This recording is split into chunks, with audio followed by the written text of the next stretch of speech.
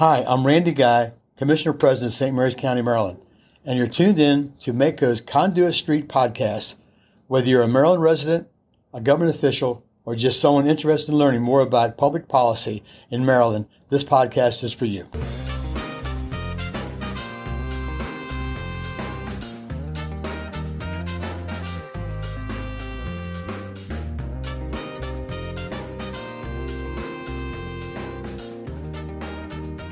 Hello and welcome to the Conduit Street podcast. This is Michael Sanderson. I'm taking the microphone to kick things off this week.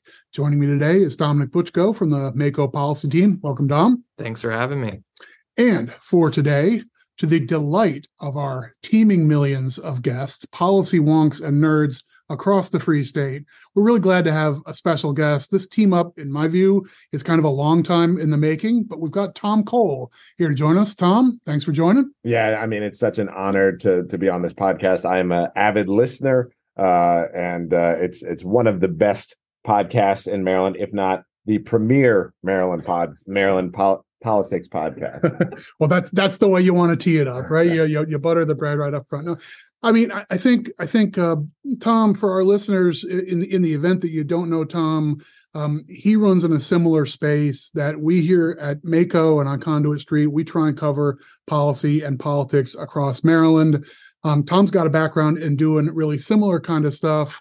For a number of years, you teamed up with Candace Dotson-Reed on the Elevate Maryland podcast, which I thought was a really interesting, like relentlessly optimistic view of policy and what tomorrow could look like and so forth. You had like stellar guests and all that kind of stuff. So we always sort of admired what you all were doing from afar. And we kept having this idea that we were going to crisscross and we would come out to one of your restaurants in Howard County and we'd do a big live thing. And, you know, one thing, we just sort of missed each other along the way. So happy to have you plugged in here. In the meantime, you spent time on WBAL on the more conventional terrestrial airwaves. So we'd love to hear a little bit about that stuff before we, get into the policy of the moment and so forth. But Elevate continues to live, and I'm optimistic that my partner, and I still refer to her as my partner, Candace Dotson-Reed, is successful. She's launching it at UMBC. UMBC has decided that there's value in Elevate Maryland, which,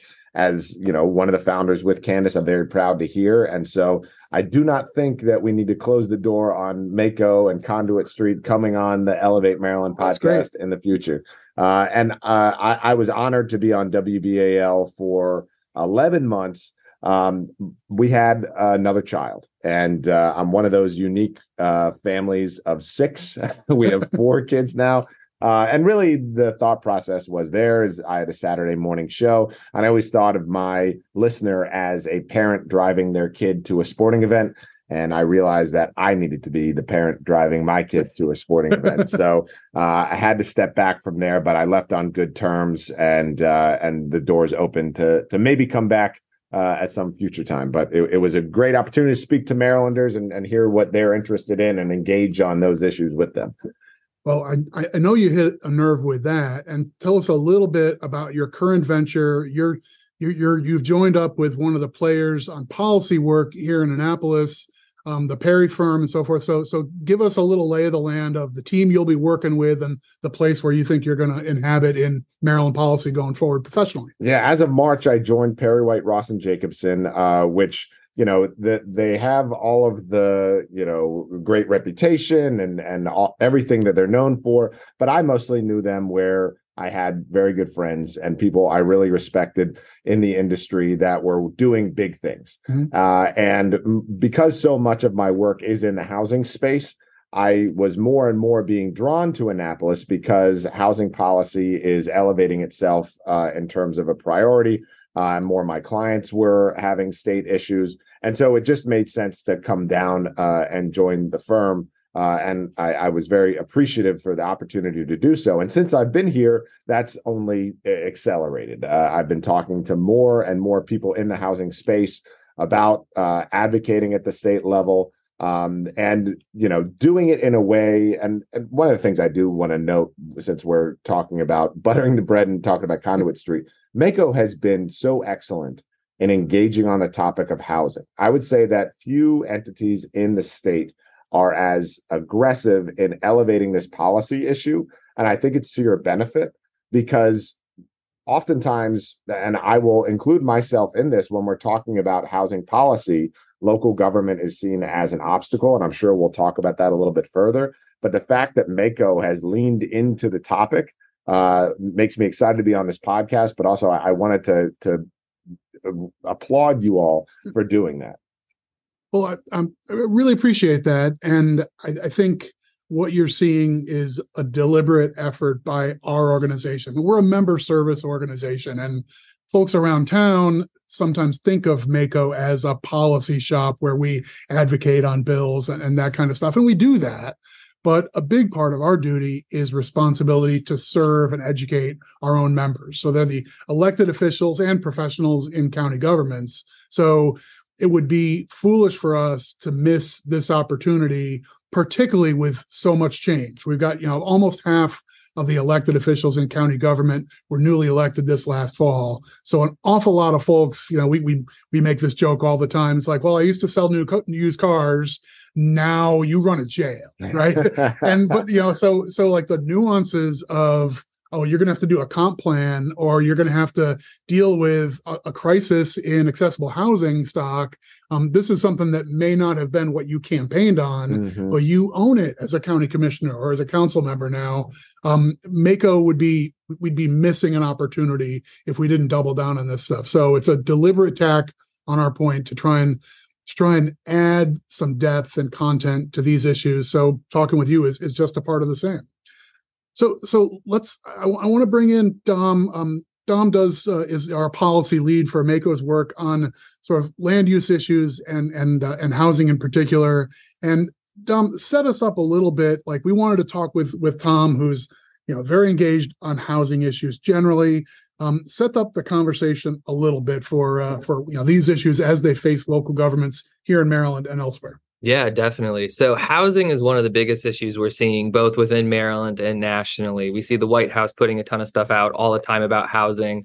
NACO, which is coming up this weekend, they're going to have a big housing release. So this is a conversation we're having both in Washington and Annapolis and in the county seats, across the state. And no issue is really more fundamental to quality of life, as well as the look, smell, and feel of the communities that we all call home. And housing is also unique because historically we've had conversations around it that are very siloed. And yet, like no other policy area, this touches everything. I mean, it touches public safety, health, environment, education. And so, I wanted to have Tom on to have more of a holistic conversation about it. And I think there's a lot of innovative solutions that we agree on that a lot of our listeners would be surprised. And so I'm excited to really dig into that. Yeah. And just to add on to that, as I mentioned before, there is a big push in the pro-housing space to re-examine and upend local control. But Dom and I had the opportunity to talk prior to this. I don't think that there is any political appetite for that in Maryland this session or next session. I would suppose and expect that there is going to be every effort to figure out how to take on the housing crisis with the cooperation and partnership of Mako and your constituent members before anything like that happens after, which again, I doubt, even with NACO doing what it's doing with its national conference, that every state chapter for the county organizations is doing what you all are doing, which again, the opportunity to chat with someone as astute on policy as you all are, I'm very thankful for that. So let me, for the benefit of our listeners, let me do a little fun with acronyms. You used the phrase pro-housing. I want to mention one of the most ubiquitous little acronyms and euphemisms we use in the public sphere is the NIMBY, the not in my backyard, that everybody recognizes that we need to have a jail or a landfill or a new power plant for the grid and so forth. Everybody recognizes there's a public need for all these various things. But then when it comes down to it, well, I don't want that in my neighborhood. I don't want that in my backyard. The NIMBYism is a really common challenge in citing difficult facilities, but also lots of different stuff. It's a big part of land use planning generally, and if you're familiar with NIMBY, you might be less familiar with the contrapositive, the YIMBY, the yes in my backyard. I don't know if you exactly, if you cloud yourself in the YIMBY phrase, but can you give our listeners a context about like who's a YIMBY and where do they fit in the debate today, the pro housing and pro smart development debate? Not only am I a YIMBY, but my 2-month-old daughter has a YIMBY onesie that I got for her that her mom has still not allowed her to wear. And photos will be attached to the podcast notes. Yes, yes, in my backyard. The whole movement is around the idea of legalizing housing. There are a lot of quips about ending single-family detached zoning or abolishing single-family detached zoning. Those conversations are not helpful. Really, what the YIMBY effort is about is legalizing housing in more areas and more modalities, making it more accessible, safe, and affordable. And so the NIMBY movement, I also don't even know if NIMBY is even the right descriptor anymore. I'm seeing more of what I jokingly referred to as bananas, which are build absolutely near anyone, anytime, because these are folks that you see routinely at your local public hearings where it doesn't matter where the housing project is located. The idea that some evil developer is going to plow up their sunflowers and trees and put up evil housing that they're going to make a profit off of, that's the motive. And we do get stuck on the idea that people make money off of housing more than actually digging into, well, what housing do we need in our community? So I appreciate the NIMBY YIMBY dynamic, and obviously YIMBY is a play off of NIMBY. But it seems like the local politics have gotten even a little bit a shade off of that in the last 5 years. Okay, so that sets the stage, I think, pretty well for the conversation we want to have. Dom, we local governments had an opportunity to go before a couple of the legislative committees in the 2023 session and kind of walk through housing has multiple facets. It's not, there's not one bullseye. As long as you hit the bullseye, you're done. I think we made a case that this is a multifaceted issue. So I think maybe that's a good structure for us to talk through these issues with Tom, and we're very interested in your point of view on these various things. So kind of let's go through what we think are facets of the housing challenge today in Maryland and elsewhere. It's a function of a lot of different things, but let's like all three of us slug through this stuff. Yeah, so I think the first biggest facet of housing, and we see this in all of our jurisdictions, is the question around infrastructure. And a lot of our listeners, especially those in government, are very familiar with this word infrastructure, and it means a lot. So let's pull this apart. So housing, when we think of it, we think of 4 walls and a roof, and you actually have the physical structure. But the conversation of housing is a lot broader than that. So, for example, a lot of the things that counties are feeling restrained on is the education and the blueprint and our investment into that, and the share of that that it takes up of our county budgets, and where can we invest, other funds then. We also have, the transportation question going on. There's, no question that we're in the middle of climate change right now. There's a push for electrification. There's a big push for public transportation, but that doesn't work in every jurisdiction. And so there's the question of, multimodal. Do we have cars? Do we have more walkable communities? Do we still have single family housing? And where's that appropriate? So I think that's a big part of it. Another big part, and I really want to highlight this because it shocks me, Queen Anne's County, their wastewater capacity right now is at the limit, to the point where they really can't have a lot of development. And I think that's a conversation not a lot of folks are having. I might be a little wrong on this, but I believe that they're actually the first jurisdiction in the Chesapeake Bay watershed where they hit that development limit. So they're going to have massive investment in their wastewater infrastructure. And then we have questions around public safety, around fire, around medical, which, again, longtime listeners of MACO will know we have recruitment and retention initiatives around all of that stuff, but especially around fire and medical. And so when we have someone in a house, we want them to have the services. So, Tom, I'd really love to get your perspective on that. That's a lot of big stuff I just threw at you. Yeah, no, and I'm happy to. So I think a beginning premise to sort of identify is that a lot of the infrastructure items that you've described, the counties have set up a funding scheme that is dependent on continued growth. I think what we're about to see is that many jurisdictions that were heading into their own fiscal cliff of sorts because of their slower or anti-growth policies, they were protected by money that came in from the federal government with COVID. But you'll see things like school surcharge bonds, other construction bonds, road financing.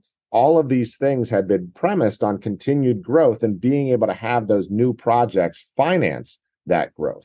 And so what I would expect your constituent members are ultimately going to see, in addition to the additional expenses being put on them with the blueprint, is that if they have made radical changes to their growth policies, that they are going to need to find revenue from the existing tax base that they had earlier assessed onto future residents and just the growth itself. Strong Towns, which is I would say both, it has that balance you're looking for, but is generally a pro-growth website, describes this scheme as a pyramid scheme, saying that the folks that are here tomorrow are going to pay for the things that we need today.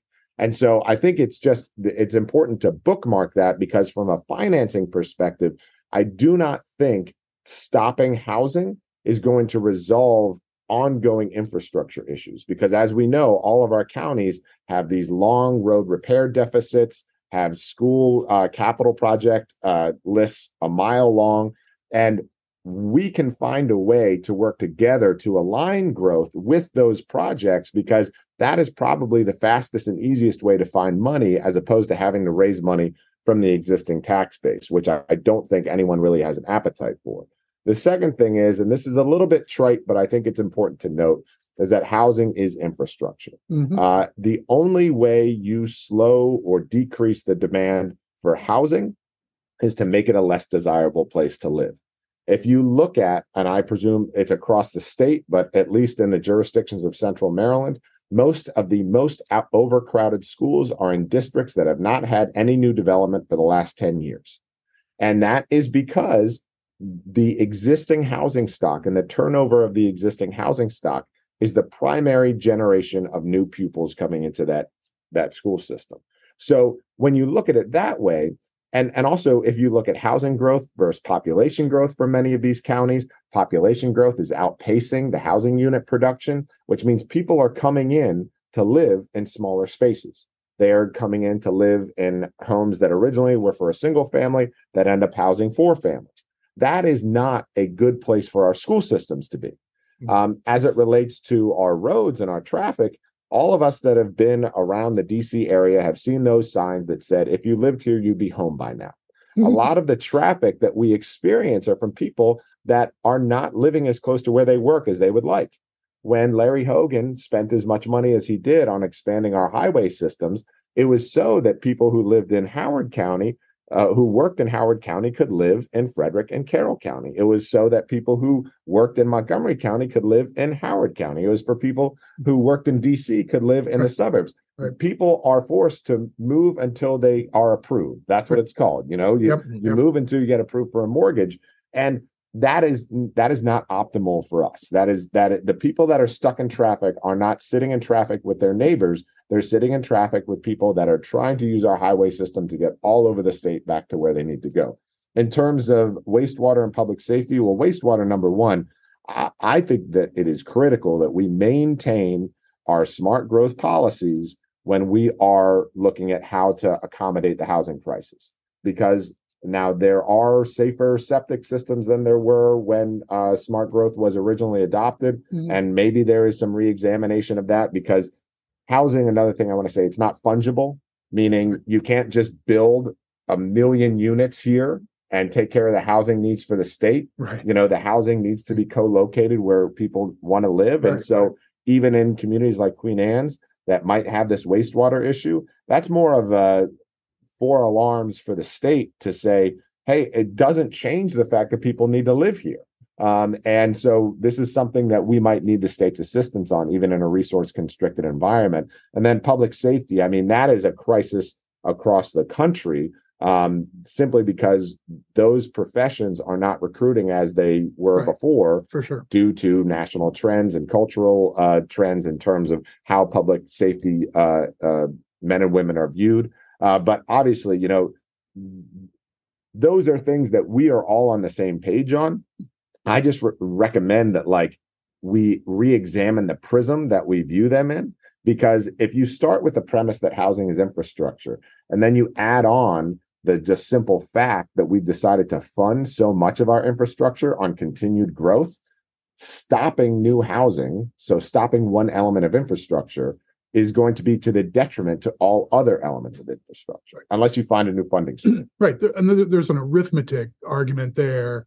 And like, that's sort of, I'm fond of on this podcast saying, we'll put a pin in that for a future episode, because that's like a 90-minute conversation on its own. And you bring in some green eye shade types. But you talk about the motivation for every political generation to say, let's do things now. And our 15-year plan to afford it involves some optimism about what's going to happen here. It's an understandable way that an incremental budget gets done, that capital projects get planned and so forth. But it also does leave you committed to saying, well, you need to have that growth because you've already it's already spoken for. Yeah. Right? Yeah. You pay for no and slow growth like that. Mm-hmm. That is, it should be a budget item for any of these jurisdictions that have decided they're full. They need to decide how much are they willing to pay for that, because they're going to pay for it. Right. And I think the other piece of infrastructure that is tricky as a matter of short-term policy is that the stock of infrastructure in the short term is not rigidly fixed, but it's close to it. Your ability to do massive extra lanes on your major road arteries, your ability to add transit options, your ability to expand pipes and so forth. I mean, those are some of the things that end up being the practical limitations today in how many people can live in an area. To the extent that we say we want to expand housing options, a lot of that is let's find more density in areas that are already built up and are relatively desirable. They're accessible to transit and so forth. And that's embracing smart growth principles. But if the pipes aren't there to handle more people who are going to spend 24/7 in that neighborhood doing the things that require pipes, then suddenly you can't, that neighborhood can't handle another 150 families if the pipes aren't there to handle it. And that's usually not overnight to resolve that. That may be a 10-year quest. Yeah. So that's where I think a lot of local governments, and I think this is county and municipal and nationwide, a lot of local governments find themselves in a pinch in the short term where, boy, we've got a shortage of housing and folks would love to live here in this area. But we don't have the wherewithal to find 200 more units within the quarter mile of that transit center. Yeah, and there is, and this is just letting a little bit of my cynicism come through. Mm-hmm. There is some artifice to those objections sometimes, that you can always find a reason to not allow more housing if you presume that the housing is what causes population growth. But if you accept the original premise that I'm offering, that the population is growing with or without the new housing, your infrastructure is taxed anyway. And so really it is more about accommodating a natural force, that being population growth, as opposed to, I've seen it in every circumstance. We can't allow these 15 units because we only have 14 seats in our school.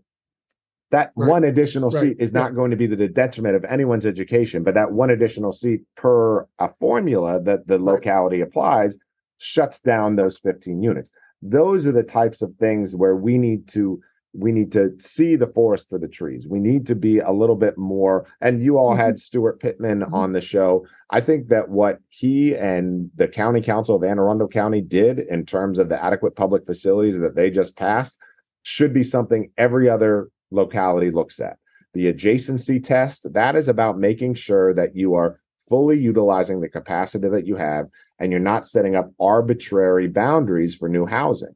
And so I loved that you had him on, because he's someone that is really just striking that balance. He's obviously not as aggressive as I would want, but he is moving in the right direction and meeting his community's needs. Right.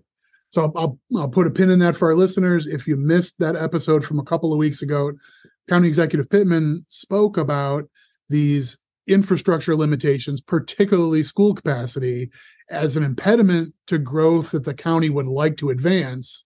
And they basically are pursuing a lateral solution, saying, how can you change district boundaries for schools and feeders to get around those limitations? And let's take capacity in one area of the county and shift it to another place where growth would be desirable. And if that takes realigning school districts, hey, that can be hard at the community level. That can be hard politically, but that may be the kind of thing that it takes to try and like slice through this stuff. So anyway, good to go back and listen to that if you haven't, because it connects very much to these conversations. So, and I love this conversation on Anne Arundel because it opens us up to our next topic here. Maryland, it really is federalism. The counties are laboratories of democracy. And so I want to talk a little bit more about what we can do to kind of empower our jurisdictions. We just talked about all the great things Anne Arundel is doing. And so there are a couple of things that come to mind. First of all, P3s, public-private partnerships. How could we, pursue new kind of innovative ways there? I know you and I were talking a little bit about what's going on in Texas.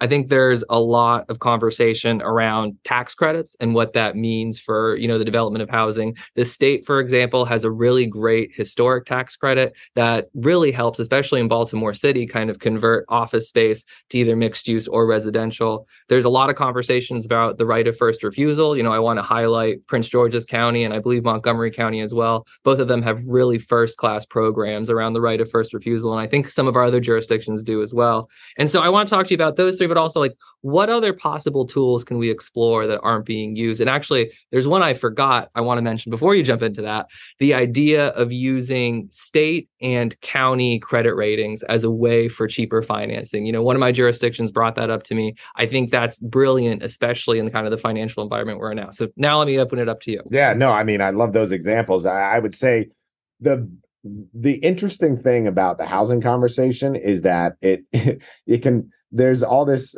conversation of, well, we need to revisit zoning power and local authority. But the other side of it is, what if we empower the counties more? What if we give them more tools to have more discretion in actually building housing?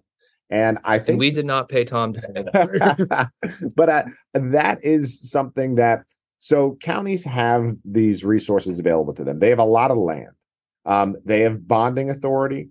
And then they are ultimately the ones that have this zoning authority that's delegated to them by the state. Right. Those three tools, if they so chose, would be very powerful to build housing. You look at our Secretary of Housing and Community Development, Jake Day, and you see what he did in Salisbury when he was mayor of Salisbury, where he had a window of time where permits were streamlined, fees were waived, and he had a goal for producing a certain amount of housing units. And the end result of that is that their tax revenue is a multiple of what it was before, is projected to be when those units are finalized. So as we're looking in a resource-constrained environment, I would recommend that those counties look at the fact they've got land, they have the bonding authority, and then they're also in charge of their own permitting and zoning. And if they take charge and are aggressive in building housing, I always say housing doesn't need to be whatever the developer class comes up with. It doesn't need to be whatever someone got under contract and brought to the county for approval. That is a passive system. There can be an active and intentional system that counties can undertake to build their own housing in the places that they want to have housing. It's just it does come with some political courage, because the bananas and the NIMBYs are going to exist in all circumstances. There is not going to be a time, I don't think, where someone's going to say, oh, wow, you found the perfect spot for housing. I did not know it existed, but you found the perfect spot. It has all the needs that we want in housing. It doesn't have any infrastructure demands. Congratulations. That's not going to happen. But to Dom's point, what Texas does is they have these things called public facility corporations. And they partner with for-profit developers using the land of the locality and its ability to offer tax credits and its ability to generate bonds to build housing. And it has been the most effective way of building affordable housing for those that would not, for units that wouldn't be able to be built under the low income housing tax credit program. And that would be one you'd put a pin in. You could talk about that all in and of itself. But there is this band of incomes that are not well covered by the LIHTC program that these PFCs are good at covering. And they do it in what I call naturally occurring affordable housing, where you don't need to have these inefficient, in my view, inefficient tax credits where you're spending X dollars per unit to build it. So that's one thing. The other thing is, and this is under existing state law, our counties have the ability to issue revenue bonds for anything that can pay for itself. And they can do that at a cheaper dollar amount than if you went to Bank of America and got a loan on the market. And so using that bonding authority, particularly when you can project out what the rents are going to be, how you're going to be able to expense it over time, that is another creative way to have the counties participate more. They don't need to get into the business of being a landlord, nor would I recommend it. But these resources that they have available to them can be brought to bear in constructing housing.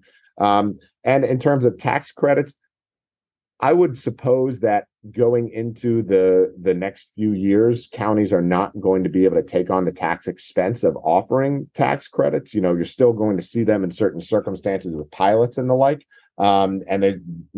Baltimore City has received a lot of criticism in terms of how it's used tax credits.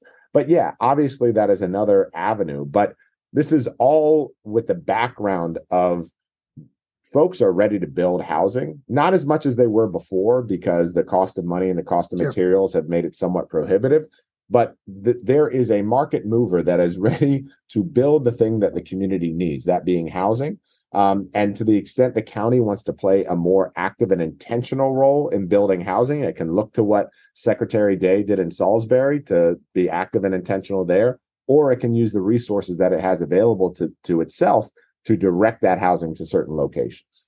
Right. So we're trying to break down the difference between housing as a private sector concern and a potentially public sector concern. Sometimes it's easy to walk away from an issue and say, hey, well, the market just won't bear that.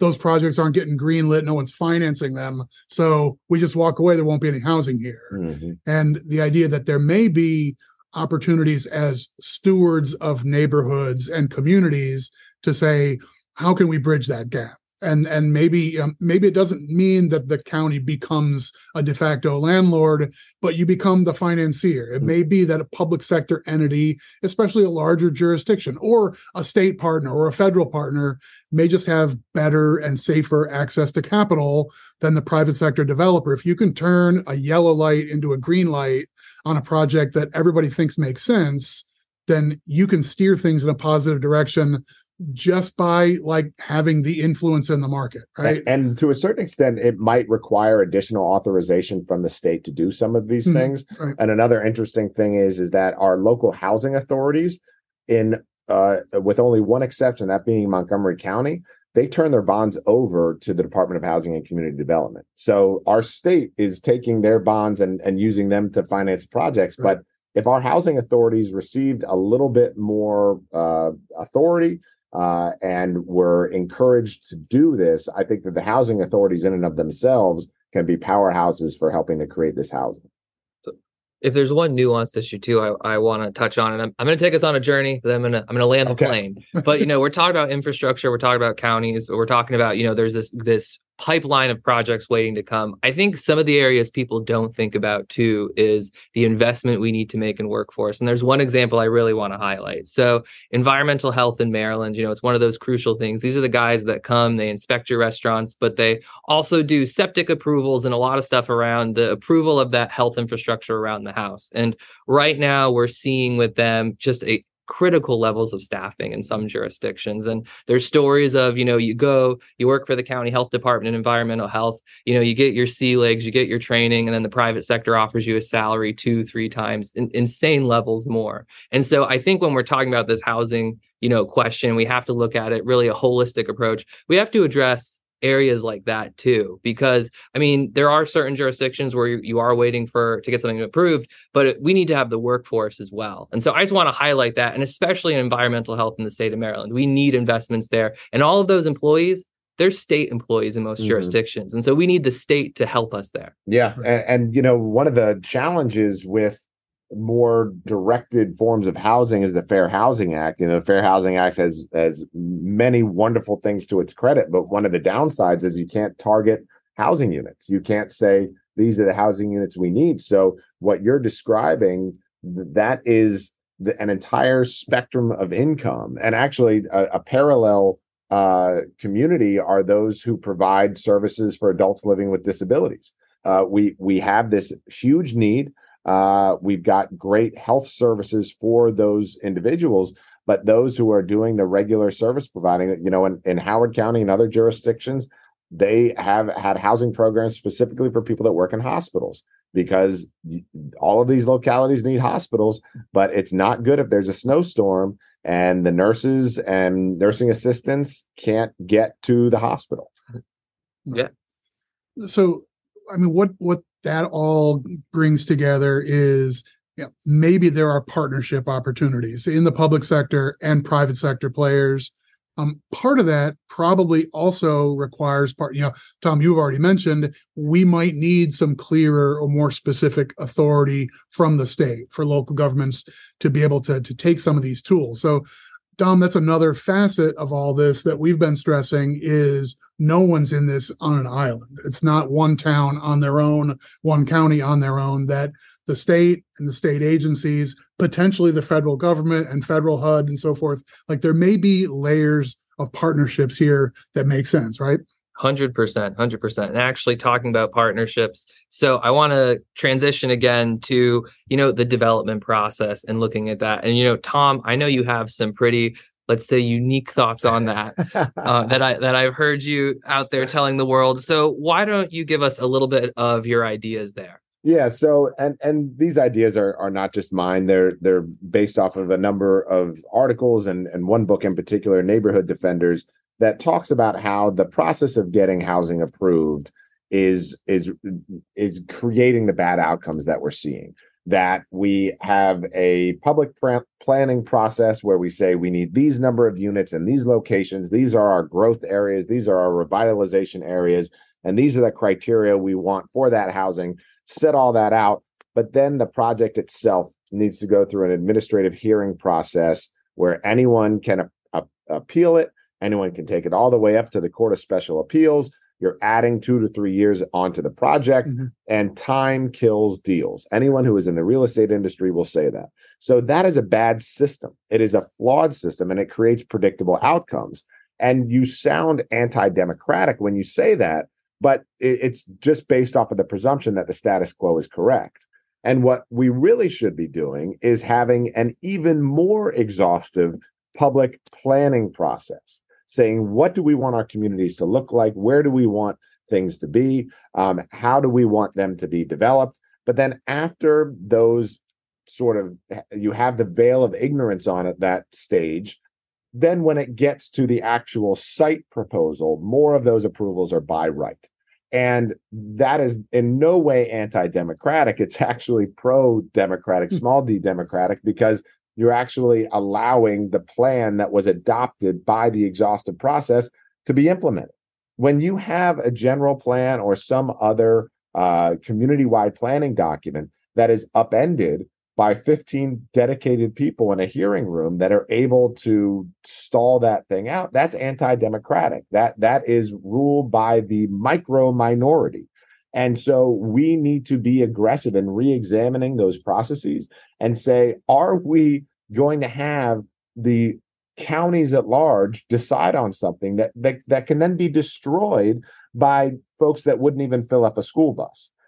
So that's the idea there, of just re-examining the administrative approval process and allowing more of these housing developments to proceed by right.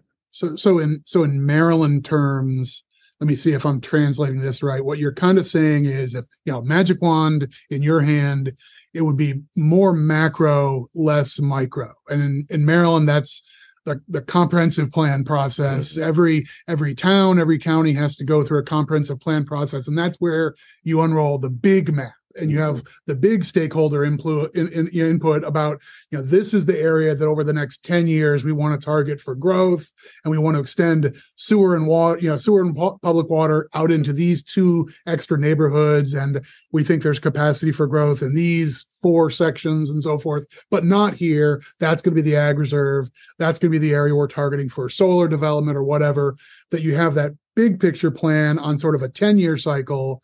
You invest heavily in that, and then you have fewer opportunities for trip ups when it's the block by block.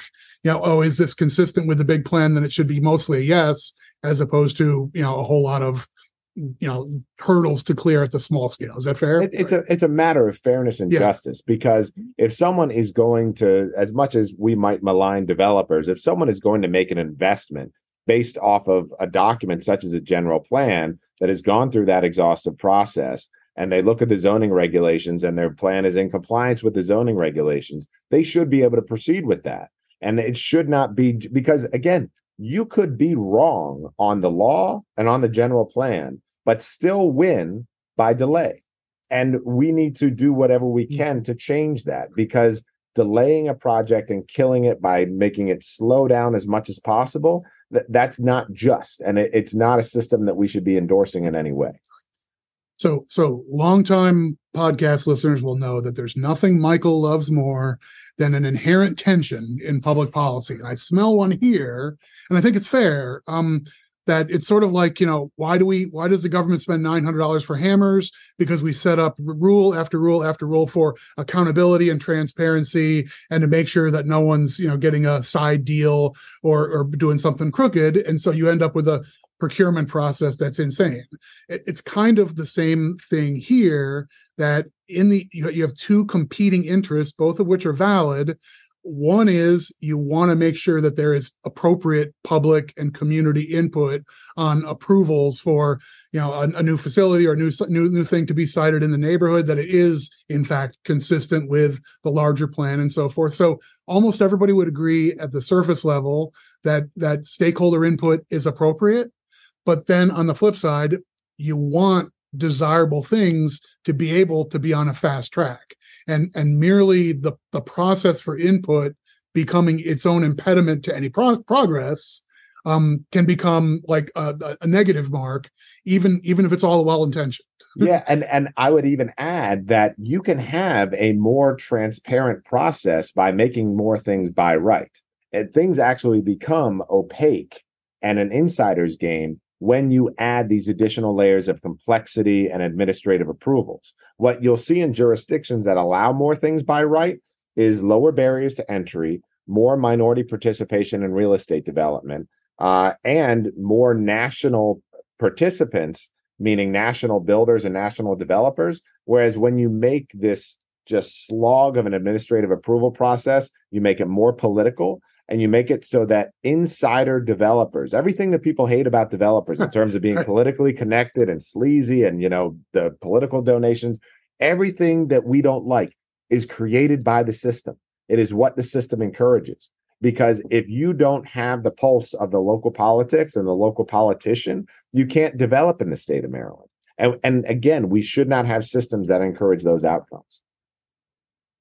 Well, there was a lot there. So we're going to transition one more time. This is another one that we can go hours on. So the last topic I want to hit on is, better coordination of policy, especially around housing. So, as we opened up, I was saying, housing doesn't exist in a silo, but we've treated it that way. And I think counties, really get kind of the raw end of that deal when you look at how Maryland is set up, and we're the ones that mostly implement a lot of policy. And so we see a lot of times where, the state government, they set, counties, you have to execute X, Y, and Z in all these policy areas. So, environment, we're going to do forest conservation, housing, we want to see development and smart growth and everything. And then like certain other areas as well that we have to do. And what we're seeing a lot is we're getting competing objectives. And all of these objectives are important, but we're not developing policy in a holistic way. So I'm really happy to have you on, because I think we have to start having more conversations with NIMBYs and YIMBYs and enviros and everyone. But I think we can be smarter with, especially at the state level,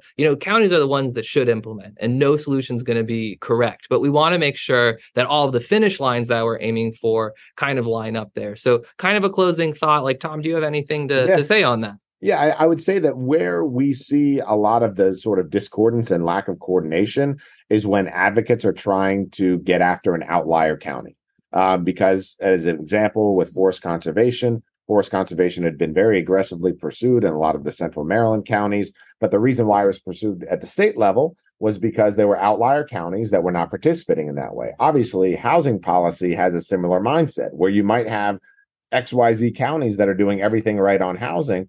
But if anyone wants to come in and do a state standard, it's to address the outlier county. So I think the ultimate thing we should be pursuing when it comes to any of these policies is predictability. And predictability is not benefited by the fact that we're going to have discordance between what the counties are doing and what the state is doing. And the policy making at the state level is going to be completely different than the policy making at the local level.